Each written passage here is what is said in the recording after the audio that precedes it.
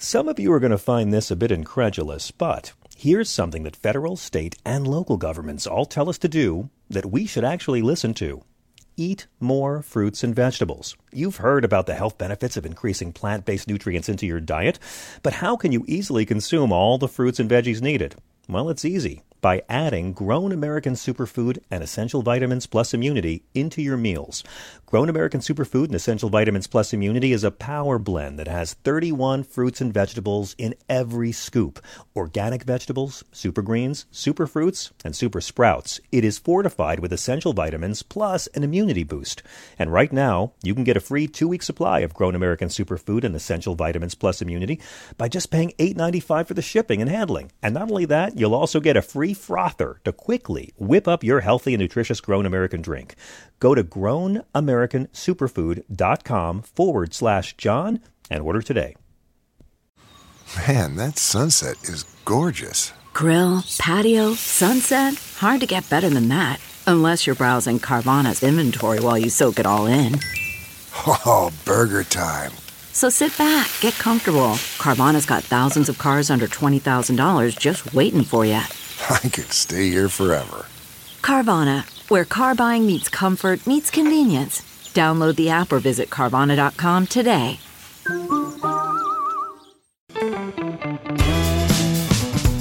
This is the John Fugelsang Podcast. This week, we got to play a lot more U2, I think. I'm just going to play U2 inspiring anthems the entire evening. This is U2 with the Soweto Gospel Choir, the best version of this song ever released. It's hard to find. We play this every Wednesday for our friend, Midwin Charles, who we miss very much. This news, I tell you, Russ, I'm ready to just go ahead and go on Craigslist and sell all my bone marrow and use the money to go to Vegas and watch that inspiring U2 show with the 400-foot high screens. My child doesn't need to go to college. No. Oh, this is so good. Chris, turn it up. It's so good.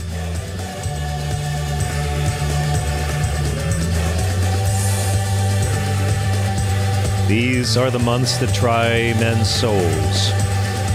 This just in, bone marrow hits all-time high on the market. This is SiriusXM Progress. I'm John Fugelsang, broadcasting live from Los Angeles all week. So good to be with you here on Tell Me Everything, the little show that brings good trouble to the right-wing bubble. And I hope you had a great day. Our number for the next 3 hours, and we're going to want to hear from you all tonight, is 866-997-4748. 866-997-GRID. It's great to be back in L.A. We are getting all keyed up for the big Sexy Liberal show this weekend, the only live date of this tour the entire year. That's why I'm on the radio everywhere. I've lost track of it all. I did KPFK here yesterday. I did Michelangelo Signorelli's show on Progress on Monday. Tomorrow I'm doing a show in Minneapolis with the great Matt McNeil, and I'm doing Tom Hartman's show. He's smartest radio host in the world, for my money. I'm sort of like the before picture for Tom Hartman if he's a gym ad. And then I'm doing, Stephanie Miller on Friday morning. And then, of course, this show is a radio show, and we're promoting the heck out of it. Malcolm Nance will be joining us, as will Ron Perlman, the great Rob Reiner, and, of course, we'll be joined by Glenn Kirshner as well. Hal Sparks is going to be on the show tomorrow. He's a very funny guy. We had Frangela with us last night. I mean, how much did you love them, Russ? They were amazing. So funny. You got to see them live. They're incredible. I keep saying, imagine if Diamond and Silk were smart, moral, talented, and funny, and really good at it. That would be them. And one of them was with us still. And, of course, Stephanie Miller herself will be the big shot at the show. If you can't make it to Beverly Hills for Saturday night, I know how it is. You can always watch it on pay-per-view. Go to sexyliberal.com or meethook.com/live. MEET, Hook. I have to say that every time for embarrassing reasons. Do check it out. We'd love to see you. I'm having a really tough time cramming my set down to the meager 20 minutes they give me. So I don't know. It's going to be a lot of fun. And there's obviously, there's not a lot that's funny in the world this week. And that's why we need laughs more than ever. And tonight we have some really great guests. I kind of just said I want to get a lot of comedians on the show. I don't care. I want to make sense of all of this and have some laughs. I don't care how inappropriate it is. Bob Seska will be here later in the hour. He's a pretty straight shooter. But then we'll have comedians Felicia Michaels and Renee Percy in hour number 2. Renee's never done this show before. She is extremely funny. It's been quite a day, folks, and I need to know your thoughts on, pretty much everything we're going to be running through. The House GOP nominee Jim Jordan's campaign is going in the wrong direction, guys. 22 Republicans voted against him today in his second ballot. Only 20 voted against him yesterday, so it really is getting worse every possible day, which is kind of how karma's supposed to work for a person like Jim Jordan. Joe Biden landed in Israel for a 7-hour meeting with Prime Minister Netanyahu and other top officials promising military support and humanitarian aid. A Colorado funeral home, I've been wanting to get to this story, that claimed to specialize in green burials, which you might know of if you saw that episode on the funeral home show that on 6 Feet Under. Yeah. That's how Peter Krause's character was laid to rest. This Colorado funeral home was shuttered after 189 bodies were found in various states of neglect and decay on the premises. We'll dig deep on that one because they sure didn't. If you have a funeral home, folks, there's really, I guess, job number one, more important than burying the bodies. Job number one is try to make neighboring buildings not complain about the stench of rotting flesh. To me, that seems like the first thing you're going to do. But what do I know? Judge overseeing Donald Trump's New York civil trial warned him to lower his voice after he disrupted testimony. Oh, it's just beautiful. Please put these trials on TV and let's watch him flip out. Twitter, now known as X, because there's not enough websites with the word X in the title. Twitter is going to begin testing a subscription method that includes a $1 annual fee for new users. You've heard how awful it is, right? As a free site. Now, come on over and pay for that shit. And of course, we heard today that Joran van der Sloot has confessed after 18 years of the brutal murder of Natalie Holloway. And somewhere in America, a deranged but functioning woman begins her first prison love letter to Joran van der Sloot, because you know that happens. Nancy Grace? I don't know what it is. Probably Nancy Grace. I'd rather it Nancy Mace. Whatever stops her as quickly as possible.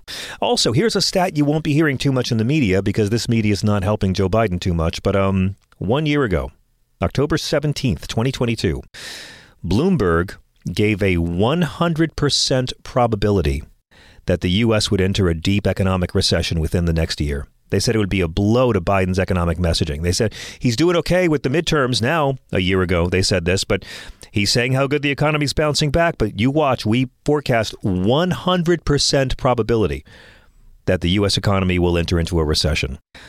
I have the headlines in front of me. It's amazing. 1 year later, the Biden campaign took a victory lap. There has not been a recession.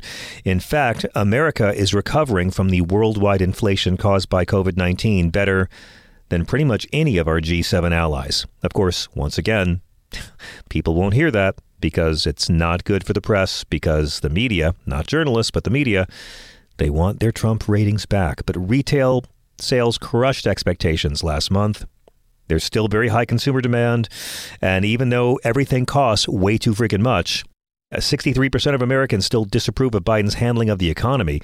And again, this is the cycle we go through. Well, I don't think the fire department has put out every smoking corner of the blaze. So why don't we vote for the arsonists again? Let's talk about the war over there and the slap fight back home. Because that's really been the theme of the week, hasn't it? The last 2 weeks, the war over there and the prissy, unmanly slap fight back home. You know, we spent a lot of time expecting the Republicans in Congress to always be at war with the Democrats. I'm kind of disappointed they can't find the time because they're too busy being at war with each other. But at least they're blaming Democrats for the fact that they're at war with each other and can't govern and can't even pick a leader. Joe Biden landed in Tel Aviv today to show American solidarity with Israel in its war with Hamas. And of course, the Middle East is a place that greeted his arrival by having gasoline poured all over a raging fire after the deadly missile blast yesterday at that hospital in Gaza killed hundreds of innocent Palestinians. It led to a furious response, huge protests in Jordan, Lebanon, and elsewhere in the hours before Biden's visit. Now, so many people have said it's Israel. Israel did this. Israel, I mean, why wouldn't they? Israel is fighting back way too hard. It's brutal, and they launched this missile into a hospital. And you know what? It's plausible. Here's what I say after Jussie Smollett's case, when that actor faked hanging himself and people rallied to his defense a bit, and then they realized, wait a second, the story doesn't add up. I don't judge anyone who rallied to Jussie Smollett's defense right away because Donald Trump supporters were attacking non-white people all over the country. There were so many hate crimes and reports of hate crimes. You can be excused for initially believing Jussie Smollett. There was every reason to. Yeah, we were wrong, and it shows why you got to be careful before you come down on the side of anything. And last night we talked about this. how people on both sides are convinced the other side did it. And I said last night, I will explore all avenues. I will talk about both sides, but let's just make sure we actually know what we're talking about here before we get too deeply into it. So it's plausible that Israel could have fired that missile, given the mass casualties their response has created, and the apartheid regime. I don't mind calling it that. Congresswoman Rashida Tlaib and Ilhan Omar blamed Israel immediately. Today, they wouldn't answer questions about whether they stand by their claims. An Israel Defense Forces spokesperson claimed Israel has recordings of intercepted communications between Islamic Jihad militants that prove they're responsible. But the initial claims were that this came from an Israeli airstrike. And even Keith Olbermann believed it, and then he actually wrote an apology tweet last night saying he should have waited. It's really well written. Now, many people are convinced that Hamas launched this missile. Why? Because they're Nazi thugs. That's why. Let not your sympathy for the Palestinian plight blind you to the fact that Hamas are Nazi thugs. And they don't care about the Palestinian people, so why wouldn't they? I mean, they appear to clearly not be above bombing their own and blaming Israel to create more chaos. So for about 36 hours, people have raged over this issue. And both sides are completely convinced it was the other. And both sides have good reasons to believe it could have been the other. This is the tinderbox that old Joe walked into today. Here he is speaking in Tel Aviv, telling Israel's leaders he will ask Congress for a massive bundle of cash. We already send Israel billions a year, a massive bundle to help their cause. My administration was in close touch with your leadership from the first moments of this attack. We're going to make sure you have what you need to protect your people, to defend your nation. For decades, we've ensured Israel's qualitative military edge. And later this week, I'm going to ask the United States Congress for an unprecedented support package for Israel's defense. We're going to keep Iron Dome fully supplied so it can continue standing sentinel over Israeli skies, saving Israeli lives. We've moved U.S. military assets to the region, including positioning the USS Ford Carrier Strike Group in the Eastern Mediterranean, with the USS Eisenhower on the way to defer further aggression against Israel and to prevent this conflict from spreading. Now, you can be cynical and say Biden went there because his poll numbers are bad and he needed to show himself as a leader. And I might even agree with you, but thank God he did. You know, he went there and used the full weight of the office to try to calm things a bit. And he went on the wrong day. Protesters all over the region clashed with the Palestinian Authority security forces, and they called for the immediate resignation of Palestinian President Mahmoud Abbas, who doesn't need to retire because he pretty much does basically nothing. I picture Mahmoud in a tracksuit and his Rhodes Scholar degree. Abbas canceled meeting Joe Biden and the leaders of Egypt and Jordan. That was planned to happen tonight in Jordan. This was Biden's in-person chance to press the Arab leaders to try to contain this conflict. Instead, they canceled the meeting. Biden didn't go to Jordan. He's already on his way back. Now, again, we talked about this last night and how some were so certain, with good reason, it could have been Israel. And some were so certain, with good reason, it could have been Hamas. And today we learn the correct answer. It might be neither. American officials say that early intelligence about yesterday's disaster indicates that Israel was not responsible. And Biden said earlier today it appeared the other team, not Israel, was to blame. That's not necessarily right either. Joe Biden said, based on what I've seen, it appears as though it was done by the other team, not you. But there's a lot of people out there not sure. Biden chose his words very carefully.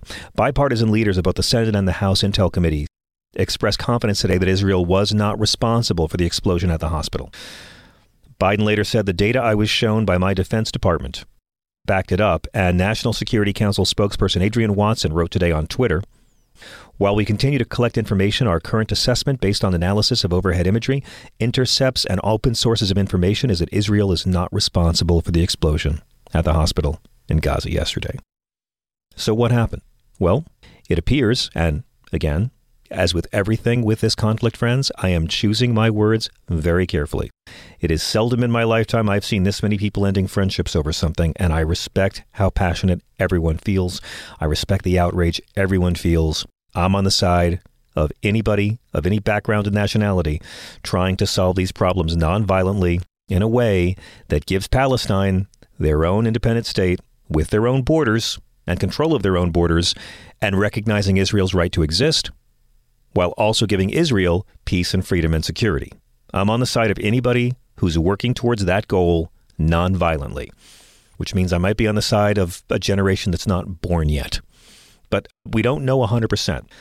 But it appears it was not an Israeli deliberate attack or a Hamas deliberate attack. It appears it was an error by Islamic Jihad. Now, Islamic Jihad is not Hamas, but they're working with them, and they have some of the hostages, too. Israel's telling people to leave Gaza. Many can't. There's really no way out. Some are going to the south, but a lot of folks have family in the hospital. So they were gathering in the hospital parking lots and camping out, hundreds of them. They thought they'd be safe there because it's a hospital.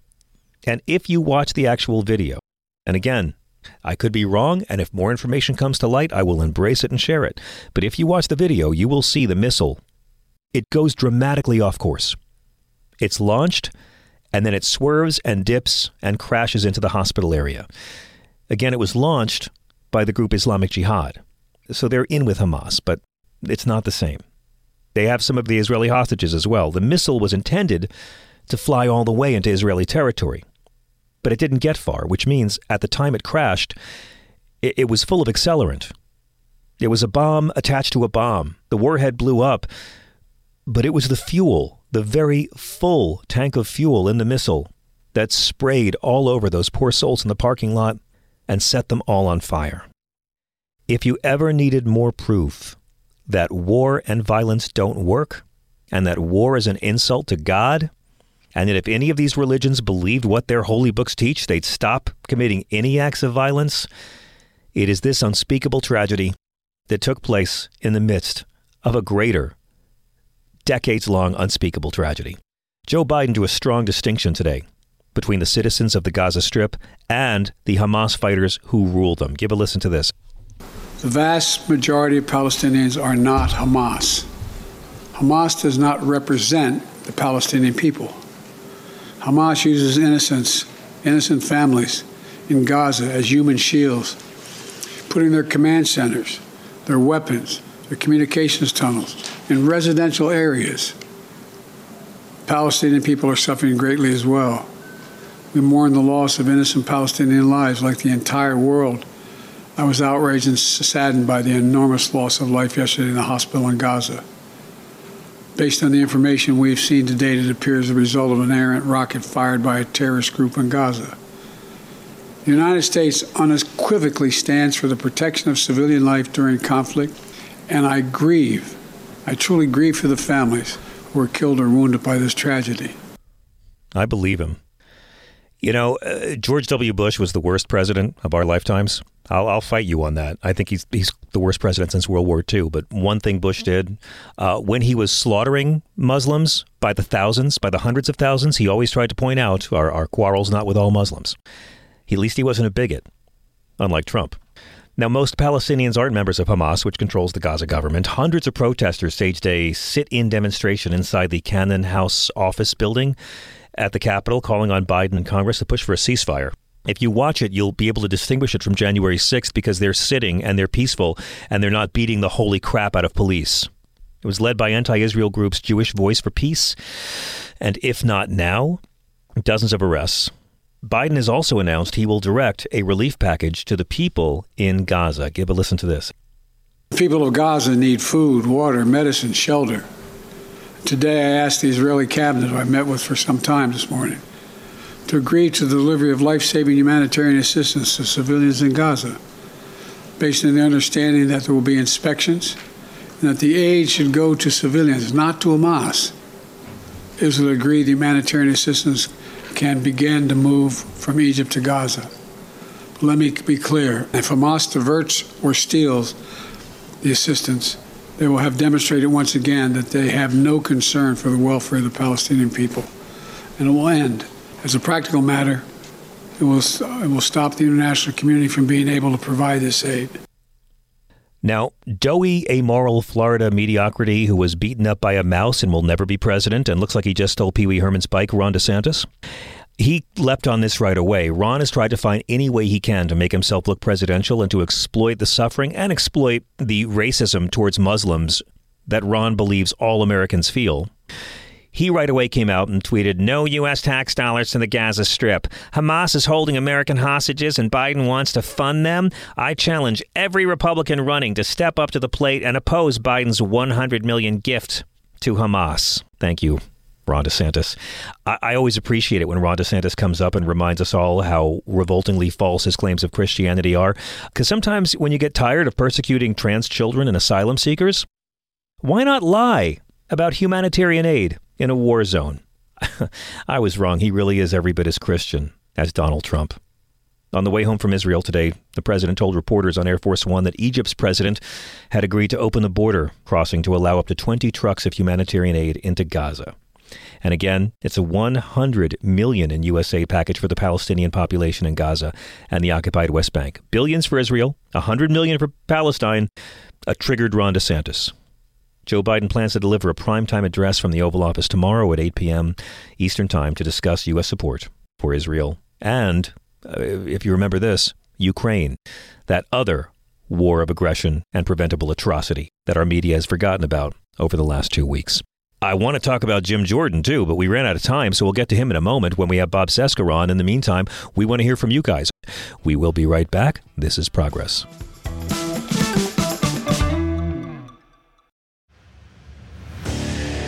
What makes a life a good one? Is it the adventure you have?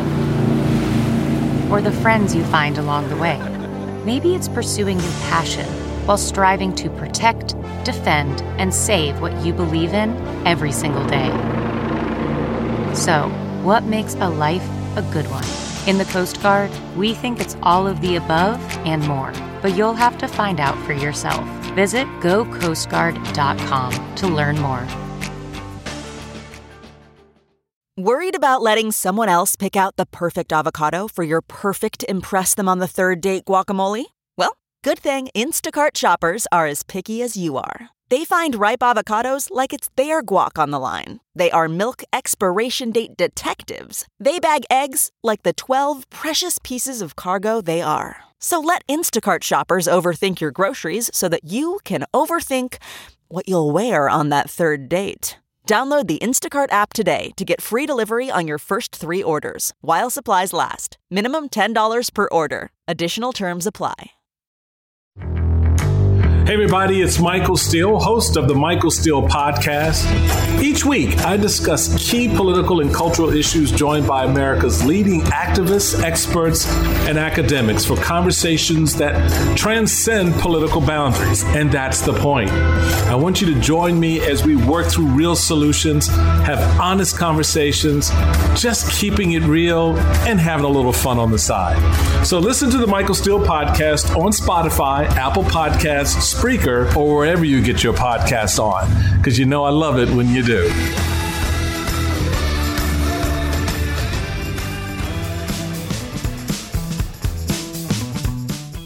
So I was writing a screenplay about Jim Jordan trying to become speaker, and then someone just told me the title Dead Man Walking has already been used. Today was humiliation number 2 in a long series of humiliations Jim Jordan calls life. He did okay yesterday, got 200 votes, a little shy of the 217 he needed. Today, however, he spent the whole night greasing the skids and making promises and working the phones and having the Sean Hannity's evil dark elves threaten people.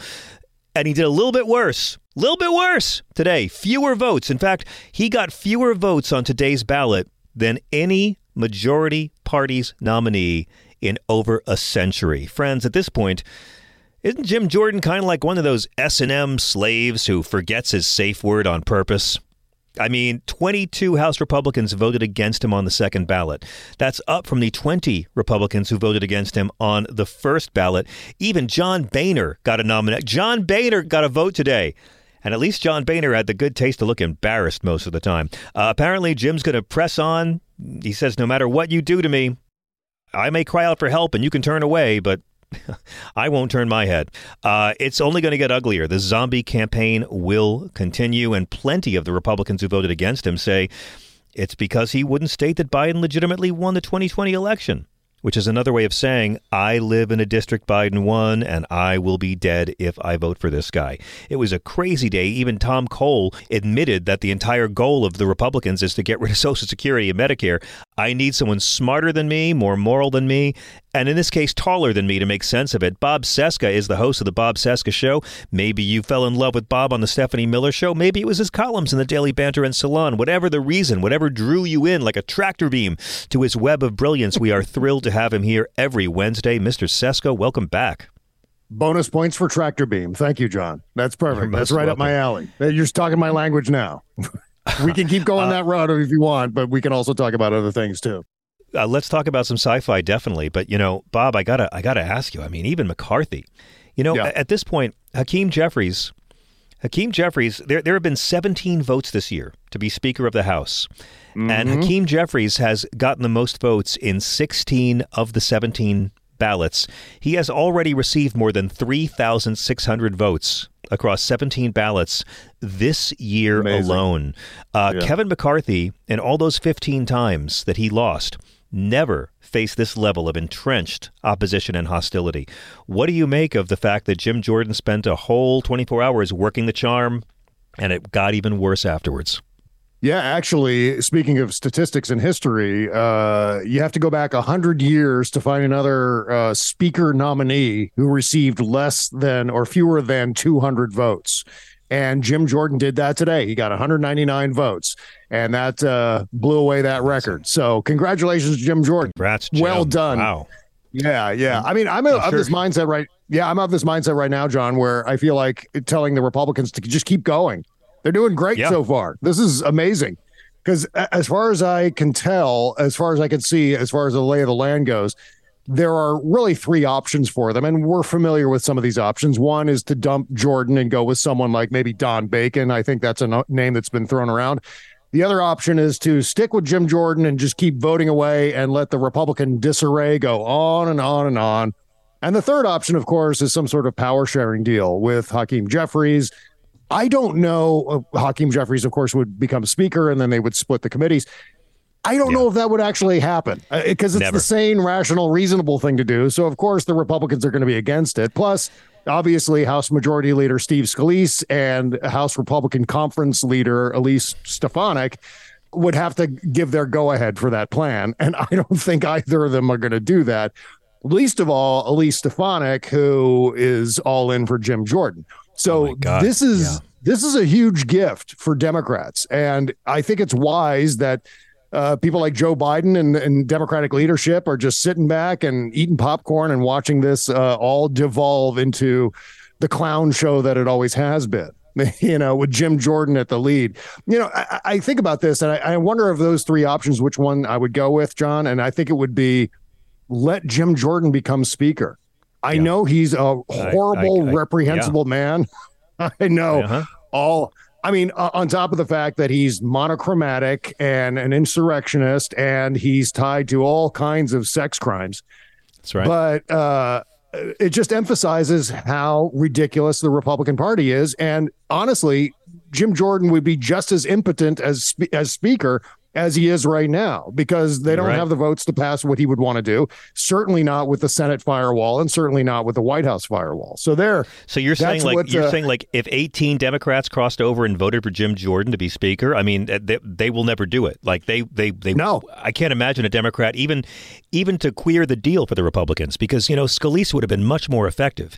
And my big fear is that they will dump Jordan and they will get someone who's be good at the job. I think the Democrats' current policy is here, have some more rope. But you mentioned Don Bacon. He's from Nebraska, and he's one of these Republicans whose district went for Joe Biden. And he has been very against Jordan. Today, he showed Politico some text messages his wife had gotten, showing that she was being harassed all week by Jordan supporters trying to threaten his wife to make him flip his vote. He said, I believe he's done. He needs to withdraw from this. He's going to lose more votes tomorrow. I know it. I know who is going to cross over and change. John Rutherford of Florida said, it's time for Rep. Jordan to understand this race is over. He's fiddling while the world is on fire. Doesn't sound like a ringing endorsement. And if we know anything about Jim Jordan, it's that he is Donald Trump's Renfield. He's going to do whatever Trump tells him. He will keep going out there and humiliating himself over and over again. Yeah. I mean, ultimately, look, the realistic effect of what we're seeing right now is that, obviously there's a positive electoral effect, and I don't want to downplay what that is. But at the same time, it's the whole idea of this is to make government look more and more ineffectual and make people more and more dissatisfied, and the right kinds of people, mostly with red hats in their wardrobe, more and more dissatisfied with democracy. And this is doing a great job of saying, hey, look at what a mess democracy is. Why don't we get some fascism in there and we can at least get the trains to run on time, so to speak. And I think that's kind of the thrust behind this plan. But if it's a real gamble, because if it doesn't work, the Republicans lose the House next year. In fact, I wish this was all going on 6 months from now. I wish the timing were closer to November 2024 because of the ludicrously short-term memories of many American voters who will absolutely forget what happened in October of 2023 when it comes time to vote in November of 2024 or early voting or what have you. So that's my only complaint. I think you're right, although I think people will remember this, and there's the images of Joe Biden going into a war zone and being presidential and trying to convey calm while back home, this never-ending skirmish of Republicans against themselves. One thing a lot of people are talking about is why not let that pipsqueak Patrick McHenry, who's the chair warmer, why not let him just have the job, or at least, let him have the same power as a real elected speaker. Hakeem Jeffries has said there are some Republicans he could work with. Jim Jordan's not one of them. I want to play a clip for you, Bob, from today with our friend Julie Mason over on the POTUS channel. Republican Congressman from Pennsylvania, Mike Kelly, was talking about maybe expanding Patrick McHenry's temporary powers as a way out of this mess. Give a listen. What we have to do is make a resolution to expand the powers of the Speaker pro tem, that he can now step in and do everything the Speaker can do. So nothing stops, nothing changes. We don't forget about what it is we're supposed to do or how it is we're supposed to do it. The office is filled on a temporary basis. My problem with that is, Bob, why not just run this guy and have a vote for him? Yeah, because I think they could do that. And maybe they should. I mean, he looks old timey. He looks like he's from Oh Brother, Where Art Thou? Like a side character in that movie. He's only 47, this guy? I know. I heard that. Yes, I'm amazed. He's like, it's the whole Alex Jones upside down birthday issue. Yeah. But yeah, I think that's not a bad idea. But of course, once again, if you're talking about ideas that are not all that bad, not all that awful, the Republicans are, of course, going to oppose that.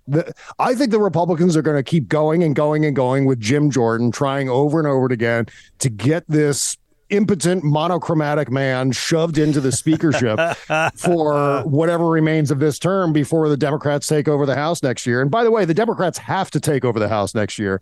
I obviously retain the Senate would be good too, but the map for next year's election is not really favorable for the Democrats on the Senate side. So the Senate, yeah. So it makes unless of course the American people remember that whole Roe v. Wade thing that does seem to drive them to turn out in large numbers in the least expected places. Yeah. Bob, Patrick McHenry just got two really fantastic endorsements yesterday. You know who just said they should make him the speaker?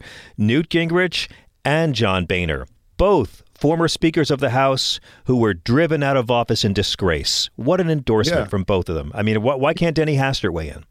Yeah, and former President Calvin Coolidge endorsed Patrick McHenry. He looks like he'd be hanging out in that period of time. I don't know what it is, but I mean, that's not bad. It's just, again, it doesn't carry any weight with the Rodeo Clown Caucus. You know, the guys who are actively right now doing the good old Three Stooges trying to fix the plumbing routine in the House Republican Conference will not have anyone reasonable in that post because it'll make them look weak. It'll piss off their MAGA base.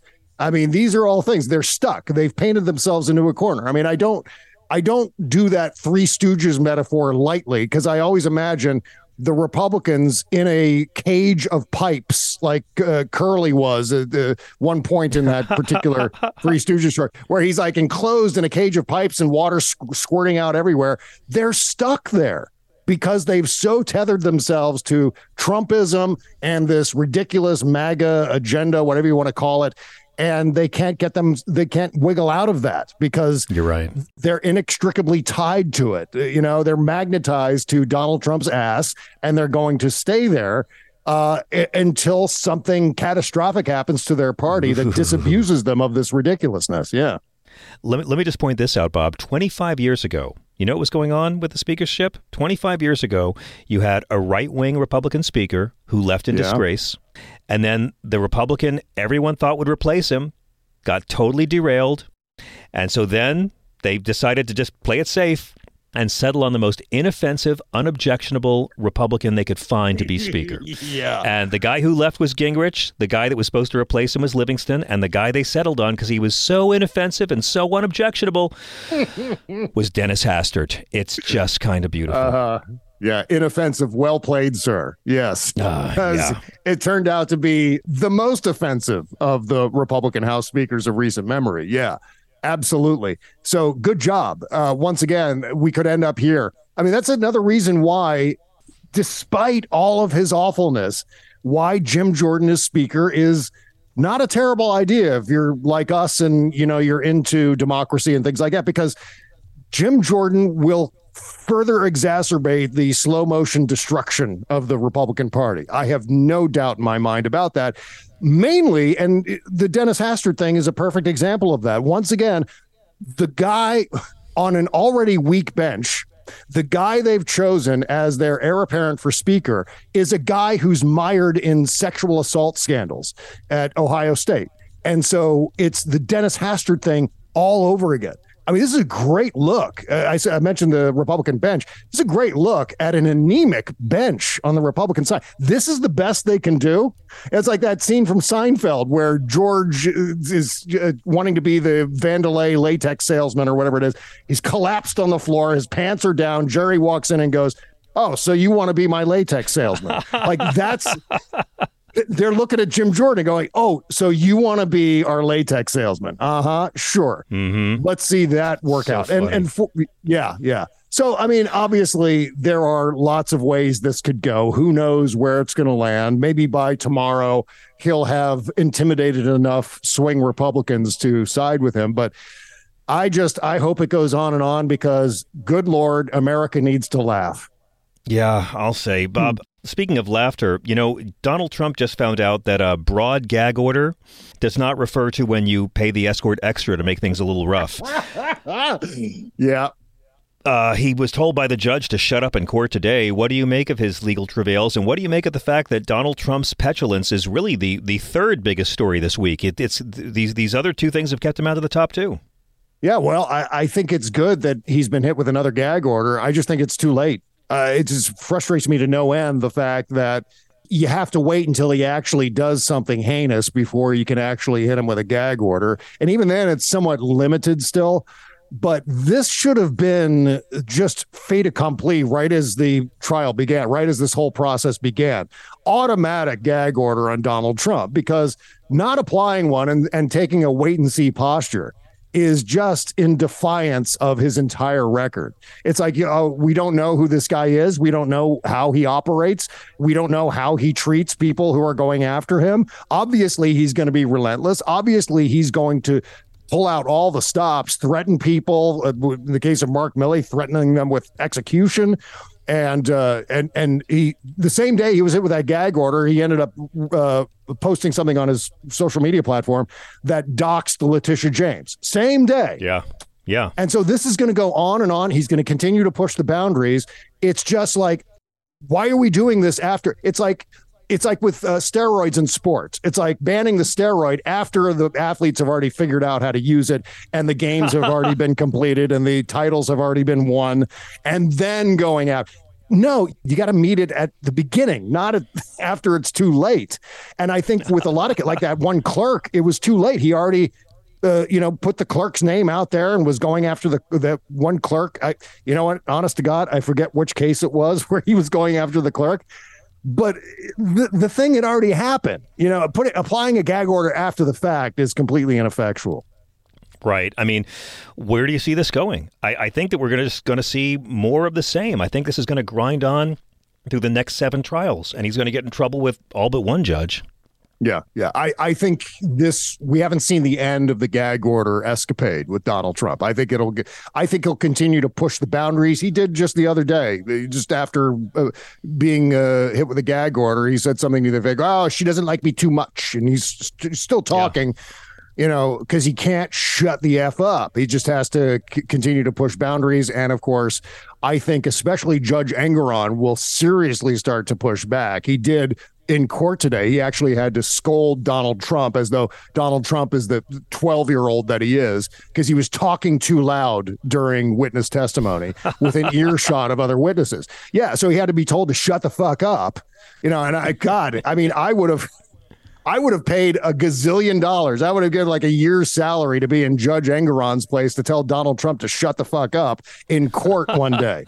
I mean, how satisfying would that be? I mean, Judge Engoron's at home right now going, "Yeah, I had a pretty good day. How was your day?" "Oh, not too bad. I told Donald Trump to shut the fuck up in court today." So that was great. That was the thing. Oh, my God. You're right. Yeah. Bob, in our final minute or two, I want to just talk about the fact that something that really didn't get much coverage today is that the Biden administration got some good news in their quest to go after what are called ghost guns, the firearms that are hard to trace because they don't have serial numbers. It's been knocked around by the courts a bit. What happened when the Supreme Court finally heard the case today? Well, they upheld Joe Biden's regulations at long last. This is a great thing because there's this epidemic of these guns. It's sort of gun hobby kits that you can buy just piece by piece or buy an entire kit and put them together yourself. They're untraceable. There are no serial numbers. There's no background checks that happens. So there's a massive proliferation of these underground firearms happening right now in the United States. Shocking. Yep. And Joe Biden decided, okay, enough's enough. We're not going to ban the ghost guns. I mean, I think that would have been a thing too. I think he should have done that, but short of that, he's requiring serial numbers and I think background checks on ghost gun purchases. So all the regulations that are applied to retail firearm sales are going to be applied to ghost gun sales now. And there were no dissents on this, right? There were no dissents on this. I don't think so. I think this was I think this was a straight up decision. And it's a great thing because I think we often get really pessimistic about the Supreme Court, this particular court, and with good reason. And one of the areas where we're most pessimistic is on firearms. And this, I think, portends good news for other challenges on Second Amendment grounds and so forth. Maybe I'm not getting my hopes up. I don't have a lot of faith with this. I don't have a lot of faith with the Supreme Court that does not represent American voters at all. No, but we might be in better shape based on this decision. So who knows? You're right. I mean, it's interesting. It doesn't actually bar ghost guns altogether. It bars the manufacturers from selling products that can be converted at home into making ghost guns. So it brings us a little bit closer. And they totally overturned another right-wing Texas judge's ruling. Yes. And so, I can't describe how important this is as a first step. I think with the fact that there are so many firearms in the United States, more guns than there are people in the United States, and how well entrenched and how monetized the pro Second Amendment, pro firearm gun culture lobby is and so forth, it's going to take a long time to unwind this. And Joe Biden's making some positive steps forward. And by the way, this is going to be, I think, well received with younger voters in time for 2024. So that's encouraging, too, from an electoral point of view. So it's good. Obviously, after hundreds of years of American gun culture, it's going to take a while to unravel this. And the sooner, the better. But moves are being made. Mr. Seska, what is the best way for our evil army of the night to follow you and keep up with all your heroic doings? Well, the evil army of the night can find my podcast at bobceskashow.com. You can follow me on Instagram at @TheBobCeska and also on Threads, @TheBobCeska. I'm there, too. Thank you, Bob. It's a pleasure. We'll be right back with your calls. This is Progress. Man, that sunset is gorgeous. Grill, patio, sunset. Hard to get better than that. Unless you're browsing Carvana's inventory while you soak it all in. Oh, burger time. So sit back, get comfortable. Carvana's got thousands of cars under $20,000 just waiting for you. I could stay here forever. Carvana, where car buying meets comfort meets convenience. Download the app or visit Carvana.com today. CarMax is putting peace of mind back in car shopping by putting you in the driver's seat to find a ride that's right for you. Because at CarMax, we believe you shouldn't just settle for a car. You should love your car. That's why every car we sell is CarMax certified quality, so you can be sure with upfront pricing that's the same for every customer. So don't settle. Find love at first drive and start shopping now at CarMax.com. CarMax, the way car buying should be.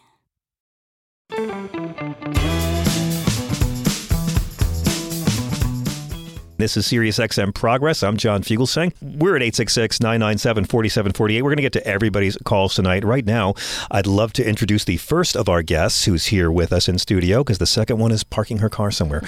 Renee Percy is an award-winning actor, writer, and comedian. She's appeared on or written for numerous TV shows. She's toured the country doing stand-up. She got a Canadian Comedy Award, the Phil Hartman Award, and she plays live all over L.A. at the Laugh Factory, the Comedy Store, the Improv.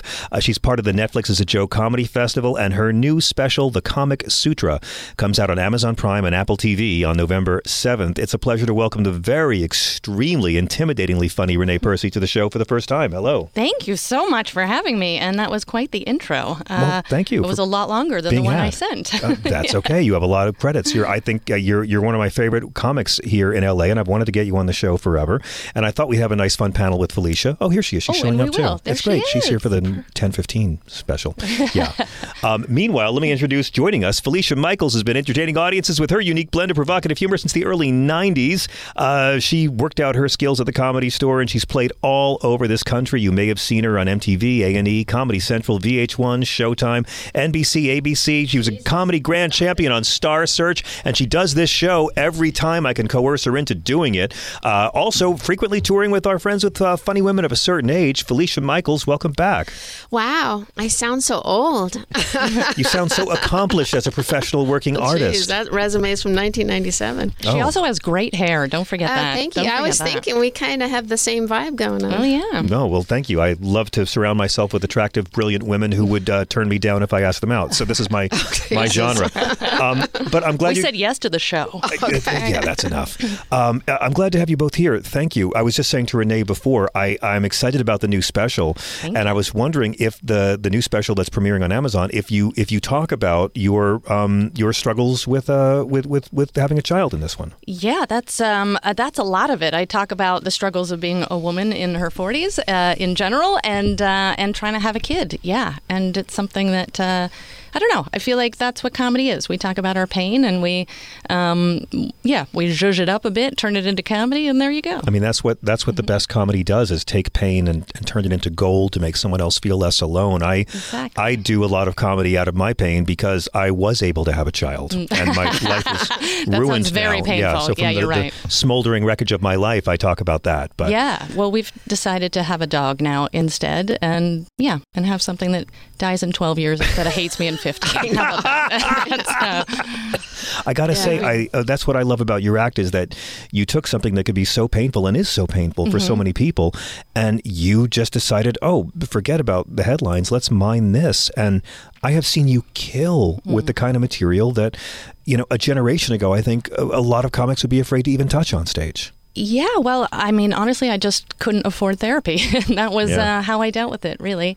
But yeah, the thing that I do really love is that it does appeal. I mean, it sounds like it's all a women-centric thing, and it does have a lot of female themes, but it does appeal to both genders. And I love hearing people's stories after the show. Women always come up to me and say, hey, I just want you to know that, I was this old when I had my baby, or this happened, or we tried this, or everybody has a story. And I feel like that's the biggest win at the end of a show, when people want to share their story with you afterwards. How is the process of making the special for Amazon Prime? Did they tell you, did you have any kind of oversight, any kind of like, this content's good, this content's not? None at all, because I produced it all myself and paid for it myself, and then sold it to people. So nobody told me anything. For better or for worse. Maybe it would have been better if they had said, maybe maybe don't say that, but we'll find out. I mean, when I started doing stand-up, Felicia, I never wanted to talk about myself because I just assumed my pain isn't interesting. And, and it's only like when my mother gave me permission to talk about my abnormal parentage that suddenly, I have all these issues I can talk about and make fun of because I can't afford the therapy. But you have always, and on this show especially, you were one of our first guests when we first launched this thing. Yeah. And I'll never forget one of the executives upstairs called down to rave about your segment because you were talking about growing up in incredible poverty and the struggles that you had and how you turned that pain into comedy. Oh, absolutely, for sure. I mean, when Renee was talking about the struggles of, fertility or wanting to have a child and not being able to, I, because I'm a tick older than you, did go through that myself. But, everyone has a different way of approaching it. For me, because I grew up with a mother who was very sick, I chose not to go certain routes because I worried about my health afterwards. You know what I mean? No, I don't. What with fertility drugs, and I'm very paranoid about all that kind of stuff. And I adopted, and so that was. And that was horrible, right? Oh my God! Only when they were teenagers. But even it was. I had a very good experience with it. It went smoothly. I got very lucky, and my children share the same birth mother, so I got very lucky all the way around. Yeah. And what's amazing is that as your kids were horrible teens, you just used that for material. Did you ever? Yes, I did. Did you ever meet with any? I mean, I know every time your sons have jerked off or smoked weed, you've made it into material. I know. The only time one of my sons got really upset at me is when he was around 12 or 13. He wanted this Batman knife from Amazon, and I don't know what I was thinking, but I thought, it'd be a little pocket knife, right? And then the knife came, and it was like Crocodile Dundee, right? A Batman knife. And Batman knife. And then he kind of hid it from me, and then he carved his name into the door. And so I made a joke about that, like, at least don't put your name, like, you don't put your name on a crime. You don't sign it at the bank.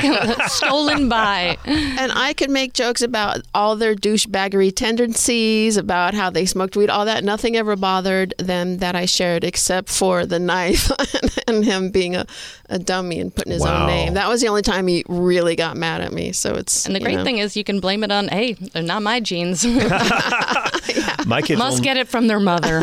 My kid's only 11, and he's already learned how to be a scold if I ever talk about him or tell jokes about him. Oh, really? He does not like it. Yeah, so you have to respect that. My older son, he didn't like it so much, but now they think it's funny. But when he was a teen, not so much, but he didn't complain as much as my younger son about that. But he's a scold, huh? I had to do a debate the other night at Symphony Space, this series that we do in New York called the Uptown Showdown, and they assigned me to AI versus humans, and they assigned me to be the captain of the AI team. It's like there's writers from Seth Meyers and all the great comics, and one part of it was I was going to show pictures of my kid because he's okay, and then how the AI made my kid look, and he's so much cooler in AI, and I was like, oh wait, this is going to be on YouTube forever, and the kid will see it someday, and he'll be mad at me. Yes, so, say AI did it. It wasn't you. You weren't even the one in the thing. I should have thought of that. Yeah. I actually knew Sandy Hackett, who was Buddy Hackett's son, and I met him like in my early 20s, and he was very affected by some jokes that his dad did on The Tonight Show. Really? Yeah, because he was in high school and a teenager and trying to get busy, and then all of a sudden your dad's making fun of your jeans on The Tonight Show. Oh my God! Did your husband Renee ever have any issues of you talking about the fertility struggles? Fantastic with it. And the other day I did a joke about him because we both got COVID recently and how it's sort of I realized that it's nice when couples do things together, though. We do, yeah, that's right. Couples that get COVID together stay together. We both had it at the same time, and I still had to sleep in the basement. I haven't figured that one out yet, but I'm glad you guys worked through it. She won't let you up yet. And it was 4 years ago. But my husband and I both got it, and we discovered that it affected men and women very differently. Like, for example, I was super stuffed up, and he was a little bitch. It was different. He had different symptoms. Facts. Yeah. I got a cold. He got his period. It was different. And I did that joke online, and it did really well. And then my husband was like, Renee, you need to make fun of me more. Like, he was like supportive about it. Wow. And I was like, it was the sweetest thing anybody's ever said to me. Like, that's the nicest thing you can say to a comedian. You need to make fun of me more. And he was so serious. And I was like, God, I love you. Wow. Yeah. You know Sunda Kronquist? Sunda Kronquist, yeah. She's her great. mother-in-law sued her for jokes. What? I think so. That's so much material right there. I think she has a lot of material. I'd get an hour out of that. Look at Renee. She's so lucky. I wish my relatives would sue me. Oh, man, I get so many jokes. That's a dream. That is a dream. That's a whole living special. on the edge. You guys are both, really, really great at taking pain and turning it into humor and making audiences laugh. And it's magic what you do. I think it's healing.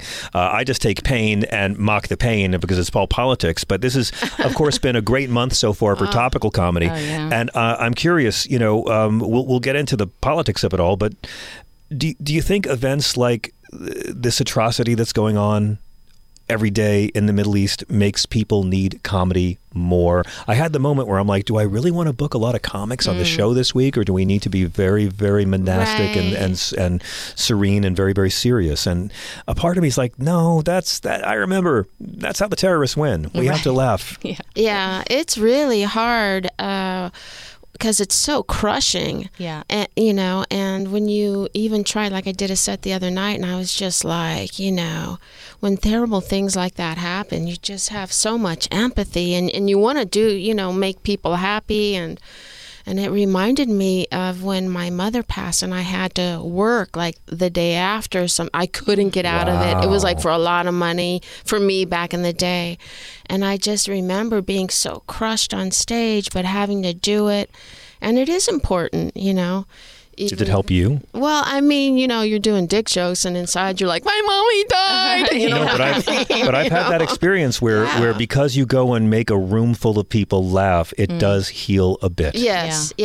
You're being of service, and you're getting the focus off your own pain and giving to others, and hopefully getting a good paycheck for it. Then I did. I'm going to use that line tonight at my show. If people don't laugh, if you don't laugh, the terrorists win. That's very good. Yeah. I mean, it's obviously it's not funny, and what's been so awful to me is how much this has torn people apart. I have had friends and comics and celebrities writing me and saying, "Hey, why don't you tweet about this? I've been told, I've been dictated content by people. Thank you for saying that. I've been dictated content. Why don't you post more about Israel?" One comic wrote me. One celebrity friend said, "Why don't you retweet my thing about Palestine?" And I'm like, I want to help. I'm on the side of everyone who's trying to solve things nonviolently. But I said last night in the show, it's like the third time this century that I've seen an incident that just is ripping apart friendships. The first being the Iraq War, then the Trump presidency, and now this. And I'm like, why can't we come together and say Hamas is like Palestine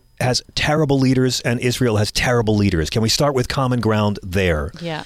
To me, what is the most difficult is, like, I love the news. I'm a news junkie, right? I knew Hamas, Hezbollah, all that, but then I didn't know. So before I wanted to say something, because you feel a pressure to say something, I wanted just to listen and to learn and to look things up. And then you start looking things up, and then you start, reading what you think is a cool thread, and then a million people are like, no, that's not really the Sumerians this and the DNA and the, and it's like... But you're saying this because you're a public speaker and you have to know your shit. Most Americans don't have these scruples. They'll just say whatever they want to say before the facts come in. But I think that's the problem with our knee-jerk reactions to things, is that nobody is taking the time to even think, process. This is a huge trauma that people are going through, that we're suffering, and it's just these knee-jerk, quick responses. And like a week ago, half these people thought Hamas was a chickpea dip. Like they don't know Donald Trump anything. still does, I think. Yeah. I mean, he doesn't know Shiite, as we've learned. Yeah. I know someone who, like 5 years ago, flew into Israel for a project, and they were, I guess you have to be interviewed when you enter the country. And then they said, do you know anyone in Hamas? And she goes, no, I like Hamas. But she meant, I swear to God, hummus. No. And I swear to God, right? Like, we joke about it back and forth together all the time. Like, anyway, but... I mean, this hospital disaster. It's terrible. I began the show by saying, anyone who says that they think Israel did it, I get why you think that. Anyone who says they think Hamas did it, I get why you think that. And now we're learning, and again, We don't know 100%, folks, but it was neither. It was the Islamic Jihad group, which is Hamas adjacent, but not the same.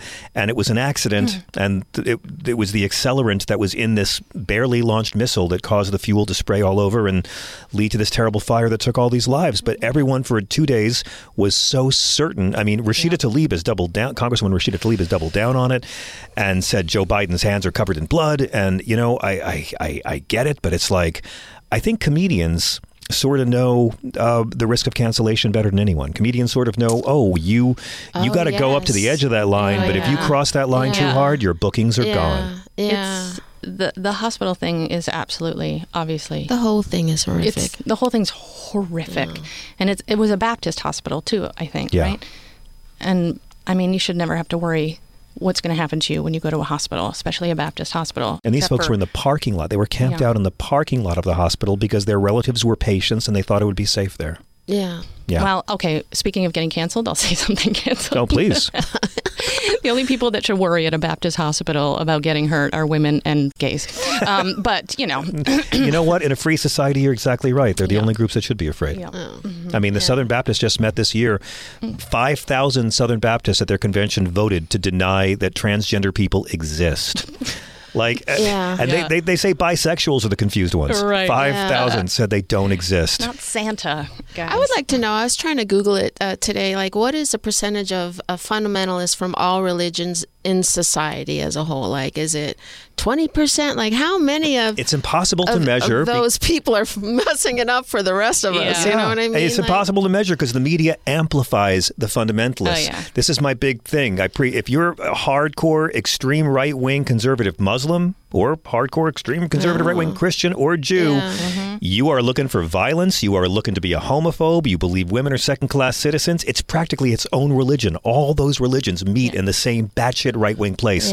And that is the problem here. You have these batshit selfish criminals running Netanyahu's regime and these fucking Nazi terrorists running Hamas. And it's never going to get better until you bring people in who believe in peace. You know, today on Twitter, I saw that John Cusack and what's the comedian that's Michael Claudia's brother, Rappaport. Michael Rappaport got into a little bitch fight. Those two got into a fight? On X, Twitter, right? And it's like, man, you guys are probably the coolest guys that I know. And you're going at it over what? Over what? Over Twitter. It's not real life. I mean, you're smart about. You don't get caught in rage wars over things like this. I used to get caught in rage wars. Oh my God! Like with the whole Trump first election cycle. I would flame people, and then at a certain point, you're like, what am I helping? I'm not helping anything. I've learned my lesson. I had a video the other day that I posted, and I mentioned my vagina as a woman, and how dare I? And it's my own vagina, by the way, I was talking about. But, and the video... Okay, I'm glad it wasn't mine. I talk about yours in my randomly talking about other people's vaginas to get mad at. But I have a solid 10 on Felicia's vagina. I'll share it with you sometime. I'm going to use it tonight. And can you whisper it into my microphone? Not the jokes, her vagina. It's so weird. This has gone off the rails. We're renaming the show. Felicia's vagina. But I posted it, and it is my most watched video in 24 hours. It has 72,000 views because of all of the incels and misogynists that have just piled on to this. And I was so smart. The hate. It was just hate after hate. Women aren't funny. Women aren't funny because women shouldn't. What women should talk about, what women shouldn't. And I just left it for 24 hours because I was like, well, this is helping the algorithm. And it just boosted it up. And then I made one comment to all of them at once at the end. That's kind of brilliant. So you're not afraid of getting that hate because the numbers don't lie. It was not lovely for it to happen. I've never had dirty though. It's so dirty and it's so vile and just the vitriol. And I was quite upset that this still exists in our world. And I guess we're in this... It's the fundamentalist extreme conservative man. Yes. And I was like, is it Russia? Are these bots? Is this real? And they all need glasses. is all I'm going to say. Like I put up this abortion joke and this guy's like, you sure did age, right? And then you go to his, Facebook and it's like, his eye is wonky. I know. He could lose 106 pounds, which is okay. At least he showed his face. Like what I get all day long is these cowards who come out and, call you a beta, but they lack the manhood to show their name and face when they go online to taunt strangers. Oh, yeah. Same. Yes. Oh, yeah. A lot of them were. Can I ask, Renee, what was the clip about that caused all this? About your vagina, clearly, but was it about that? Women,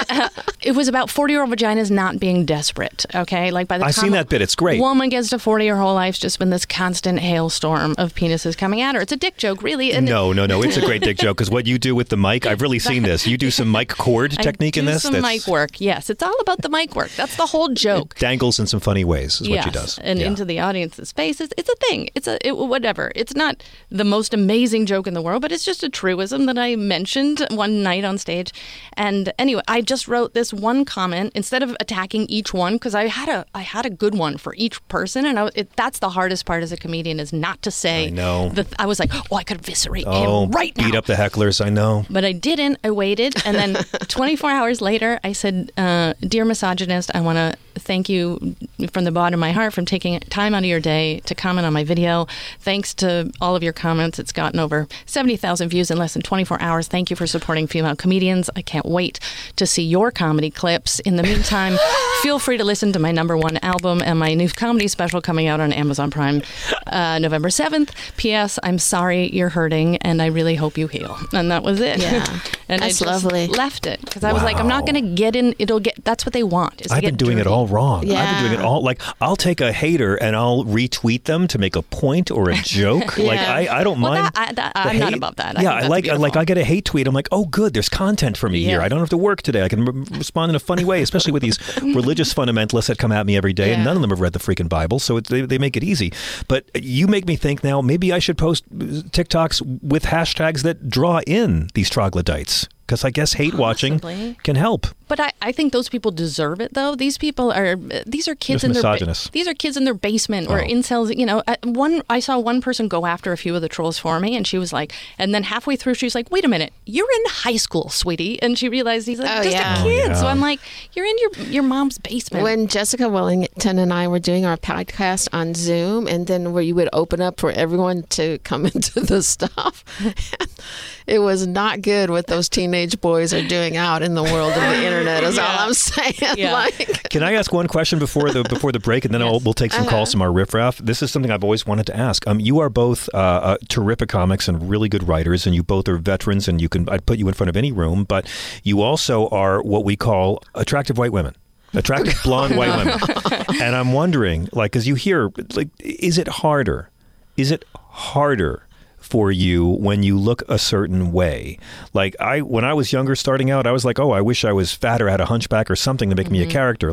Is it harder when you are aesthetically attractive? That's a subjective thing, but with our culture, blah, blah, fucking blah. Does it make the lifting heavier for you because you know that men will be prejudiced against you for beauty? Oh, John. Stop that. Are we AWWs, attractive white women? Hashtag AWW. I think it's a hard thing to complain about. Yeah, it's so hard being pretty. Yeah. But I don't think it's even the men, actually. I think it's sometimes the women have a harder time with it. Well, that's interesting. I know if they're with a man. Oh, I say, okay, yeah. I know when I was younger, and I used to, I have a lot of filthy material, and thank you for that. The truth of the matter is, if you look like you can suck a good dick, they don't want to hear about it. You know what I mean? But then when I quit comedy and I went back in, and a little older and a little more matronly, they're like, "That's hilarious," because you're not a threat. How do your sons feel about that material? Because you go there.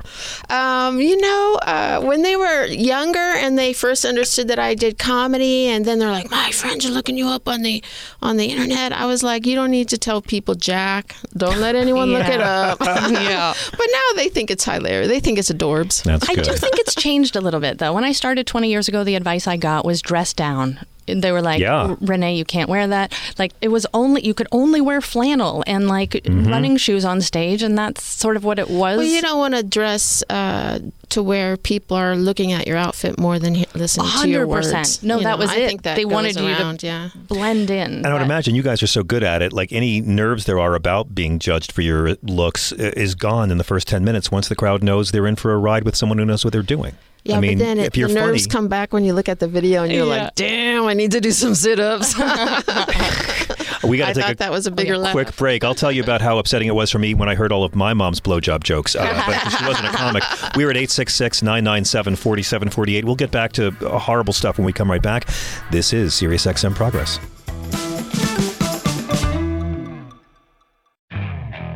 Okay, picture this. It's Friday afternoon when a thought hits you. I can spend another weekend doing the same old whatever, or I can hop into my all-new Hyundai Santa Fe and hit the road. With available H-Track all-wheel drive and 3-row seating, my whole family can head deep into the wild. Conquer the weekend in the all-new Hyundai Santa Fe. Visit HyundaiUSA.com or call 562-314-4603 for more details. Hyundai, there's joy in every journey. The comfort of your favorite seat is now your comfy car selling command center, thanks to Carvana. It doesn't get any better than this. Your favorite seat's the best spot in the house. Make it even better by entering your license plate or VIN and getting a real offer in minutes. There really is no place like home. And speaking of home, Carvana will pick up your car from yours after you finalize your offer. Visit Carvana.com or download the app and sell your car from your comfy place.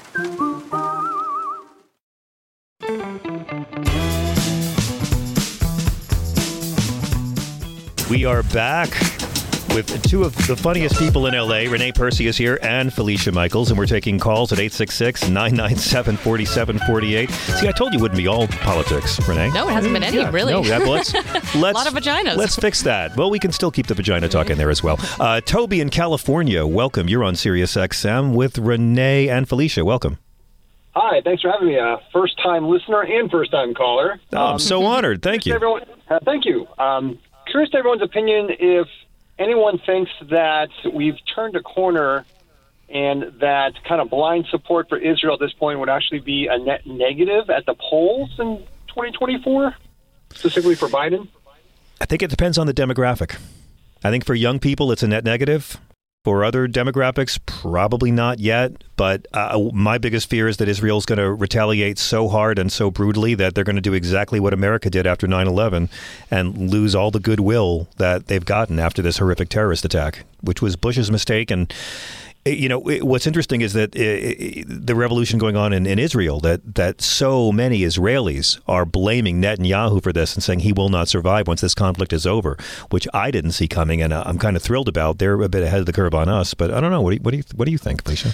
Well, all I can speak to that because you so eloquently answered his question. But for me, because I have boys who are 22 and 24, what I found surprising is that they're asking a lot of questions and seeking information. And so I think it's just the people who young voices and ears turn to that, you know, sway those kids or young men or women. I think Seth Rogen coming out and talking about how he went to Hebrew school growing up and they never taught him about Palestine. I mean, like that sort of thing's an example of an artist who really is changing the narrative. And And by the way, I can equate it to like my father was from Oklahoma. And I grew up in an educational system that didn't teach about the Tulsa riots or the, of course, you know, and to not have that information that isn't given to you as a child, I think that's not okay. I don't know. What do you think, Toby?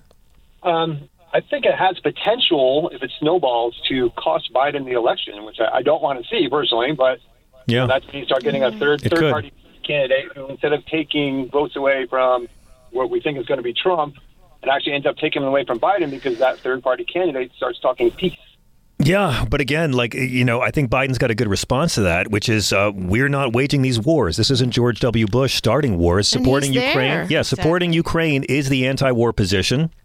And I think, you know, you can say that supporting Israel is the anti-terrorism position.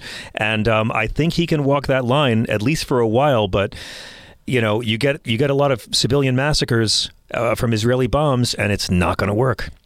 It's too soon to tell, really. It depends how this is going to play out. I'm more worried about Harlan Crow, who owns Clarence Thomas. He's now donating a lot of money to Cornel West's campaign, and I don't think he wants Cornel West to be president. And I'm more worried about OPEC jacking up the price of oil and having $7 a gallon gas next year. Those are bigger threats to Biden than anything right now. Good points.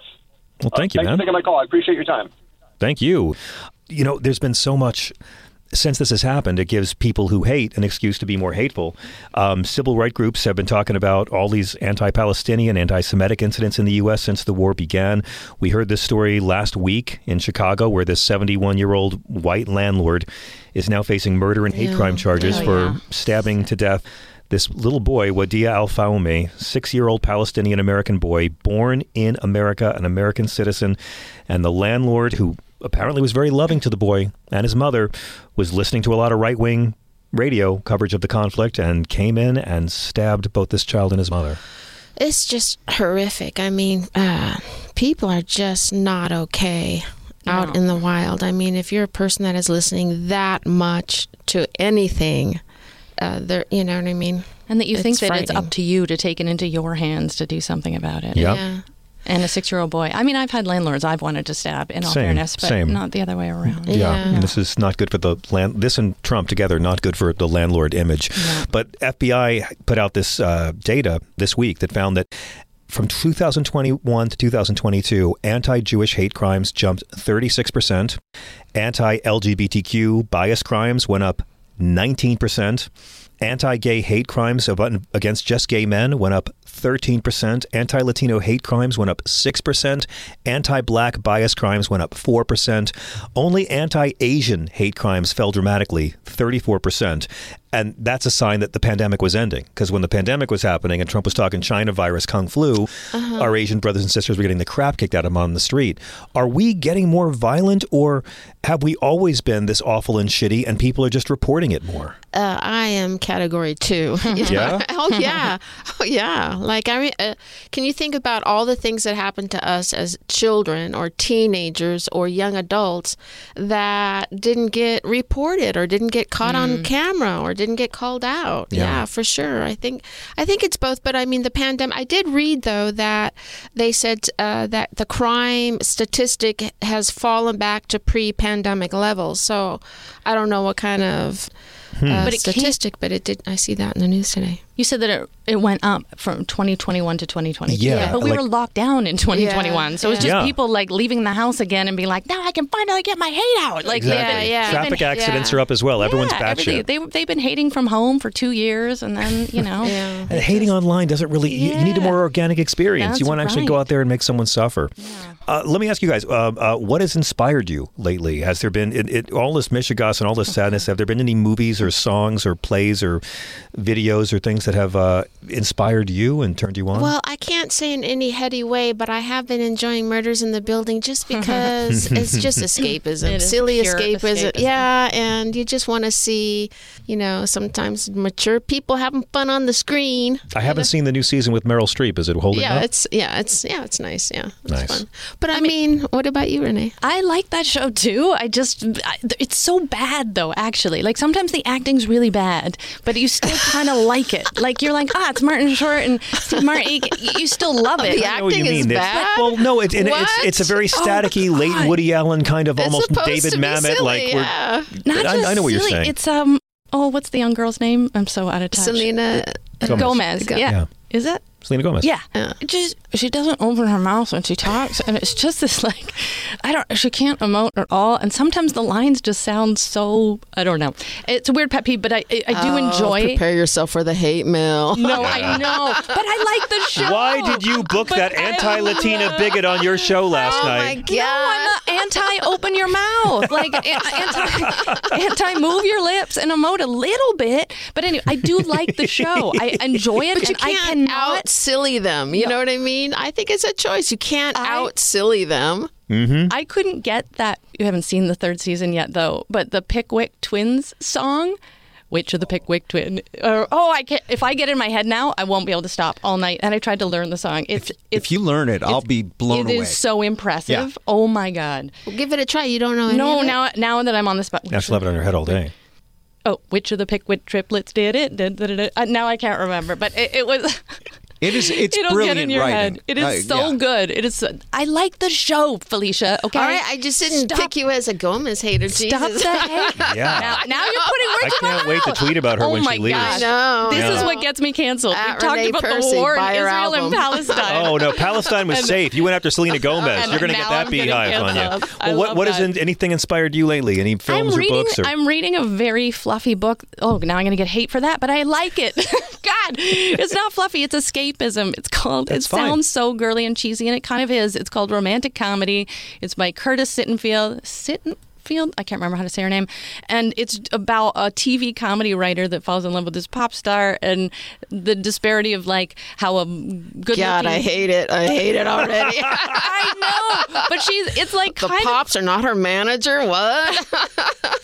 But she's like a homely TV writer, and he's this gorgeous pop star, and it's the opposite of what normally all the writers, like she makes fun of all the writers on SNL that they all, are slovenly, whatever, and they all have these gorgeous ingenue wives. So it's the flip of that. Anyway, it's kind of... It sounds like a treatment for a film. It could be, actually. It's total escapism, and it's just a little romantic comedy. I hope film called Notting Hill. A film. I'm just a boy Very standing funny. in front of an industry asking it to love him. Yeah. Let me go back to the phone. Brian in Oregon, welcome. You're on Sirius XM with Felicia and Renee. How are you, sir? I'm doing well. Sounds like I don't think anybody should date any of you guys. Okay. Well, should date us? No, should hate us. Oh, it said date us. I was like, good. Because Would you believe, Brian, if there's internet involved, people can find a reason to hate anyone, and they can hide their face while they do it. That's why people shouldn't be on the internet.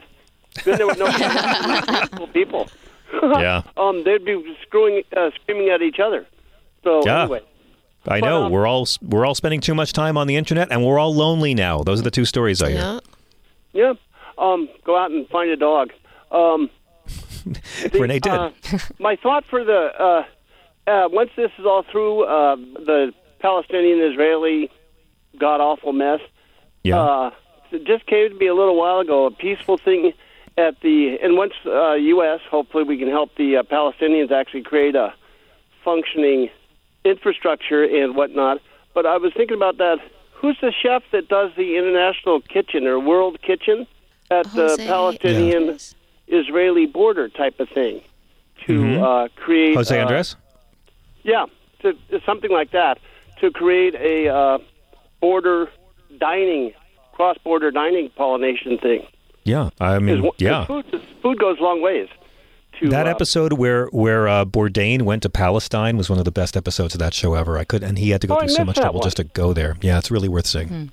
So, anyways, that's a peace thought. But also, we can't forget what the fucking Russians have done to the Ukrainians in bombing hospitals and killing babies and women. And I remember early on they shot some guy just riding his bike.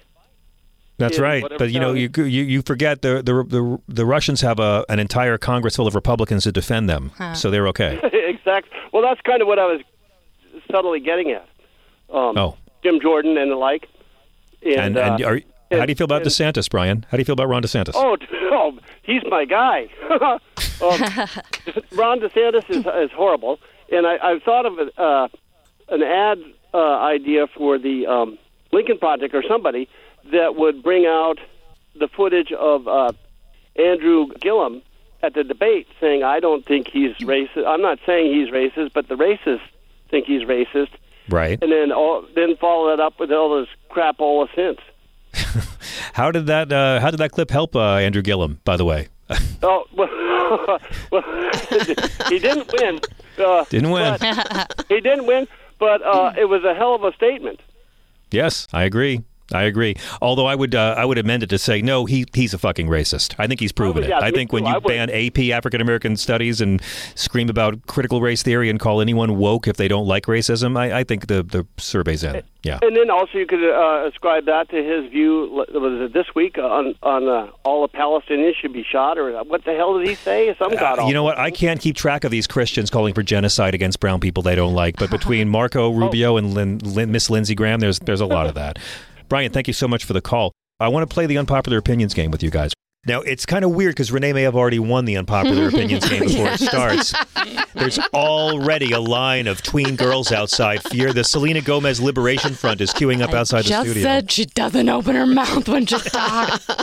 Let's talk about unpopular opinions. I don't think Donald Trump's ever going to jail. I thought the last Indiana Jones movie was great. I kicked out of parties all the time. Felicia, what's an unpopular opinion of yours that makes people ask you to leave the elevator? Well, this confuses my boyfriend. I don't like cottage cheese, but I like yogurt, and I like regular like buffalo mozzarella. So cottage cheese is in the middle there. Like I don't get it. I'm grossed out by cottage cheese, but I like buffalo mozzarella and yogurt. But some people, I don't know how they like cottage cheese. I don't know how they like cottage cheese. It's so gross. I you like just cottage offended cheese. the cottage cheese fanatics. Yeah, hate on Felicia, guys. I'm with you. I don't know why. Who's why do you like it? The Jews grew up with cottage cheese. What kind of cottage is this that it's runny? Like, what kind of cottage serves this? I don't want to stay here. here. Cottage cheese? It was a thing. It was a thing. My grandpa, my mother, it goes down in... So maybe what she's saying is she doesn't like Jews. That would be a winner. Hold on. Okay, you don't like cottage cheese. I think it's gross. My wife loves it, and I just won't go near it. I think it's so... I'll make it for him. I'll slice fruit up in it. What he puts in it is... I don't get... So I'm Switzerland on it. I don't mind it. I don't mind it. Really? Okay. But you can cottage spread all your cottage cheese hate if you want. I guess that is an unpopular... It's not unpopular with me, but I'm unpopular with most people. So that's a very unpopular opinion. I think a lot of people would agree with that, but we don't know. We just don't know. What kind of a Jew trader are you to go? Oh, I'm not agreeing. I said, other people would agree. I see. Okay. Yeah. Okay. Oh, other people. I get your code talk. Yeah, I understand. Those people. Everyone's a bigot. Renee, what is your unpopular opinion? I don't know. Now I feel dumb because she's lobbed a soft one. Nobody has it wasn't a hard line. Well, I'm just starting out. I'm sorry my hate doesn't live at the tip of my tongue for Selena Gomez like you. Again, it's not hate. No, this one's not hate either. It's an unpopular opinion, and I'll probably. I think this sounds weird, but I think all massages should end in a happy ending for women and men if the provider wants to do it. I think it's a nice way to. I think it could be part of a massage, and I don't think it should be a weird thing. Okay. Also, that should be popular. Okay. That sounds popular. No, this is. I mean, like I've heard guys say this. But I think it's a hand on a muscle, bro. It's just a hand on a muscle. That's all. I've literally heard men making this argument. I've never heard. But why don't we normalize it for women? Like what? Because men are disgusting. But it should happen at the beginning of a massage, and then how fucking relaxed are you for the rest of the massage? Like I think. Well, then why not just get someone to do that to you and not even pay for a massage? No, but I want a massage, but I just want to like relax into a massage. Yeah, hookers notoriously. So what you're saying is you need a massage so you can get a massage. Like I need a coffee to be able to meet someone for coffee. Yes, I think I understand this. Yeah. Basically, I don't think it's. I think it is a weird way. I don't know. Would this constitute adultery? No, I think it's just like it's a muscle, but it has to be like a willing, consenting, like trained person. Russ, who wins? Oh wow, I'm going with the with massage. Renee. Yeah. Why? Renee, how do we follow you in your comedy? Oh, great. No one's going to follow me after my cottage cheese hate. You can follow me on Instagram at Renee Percy Comedian. And Felicia. You can follow me on Instagram on any social media at Felicia Michaels. And catch Renee's special on November 7th on Amazon Prime. This is Progress.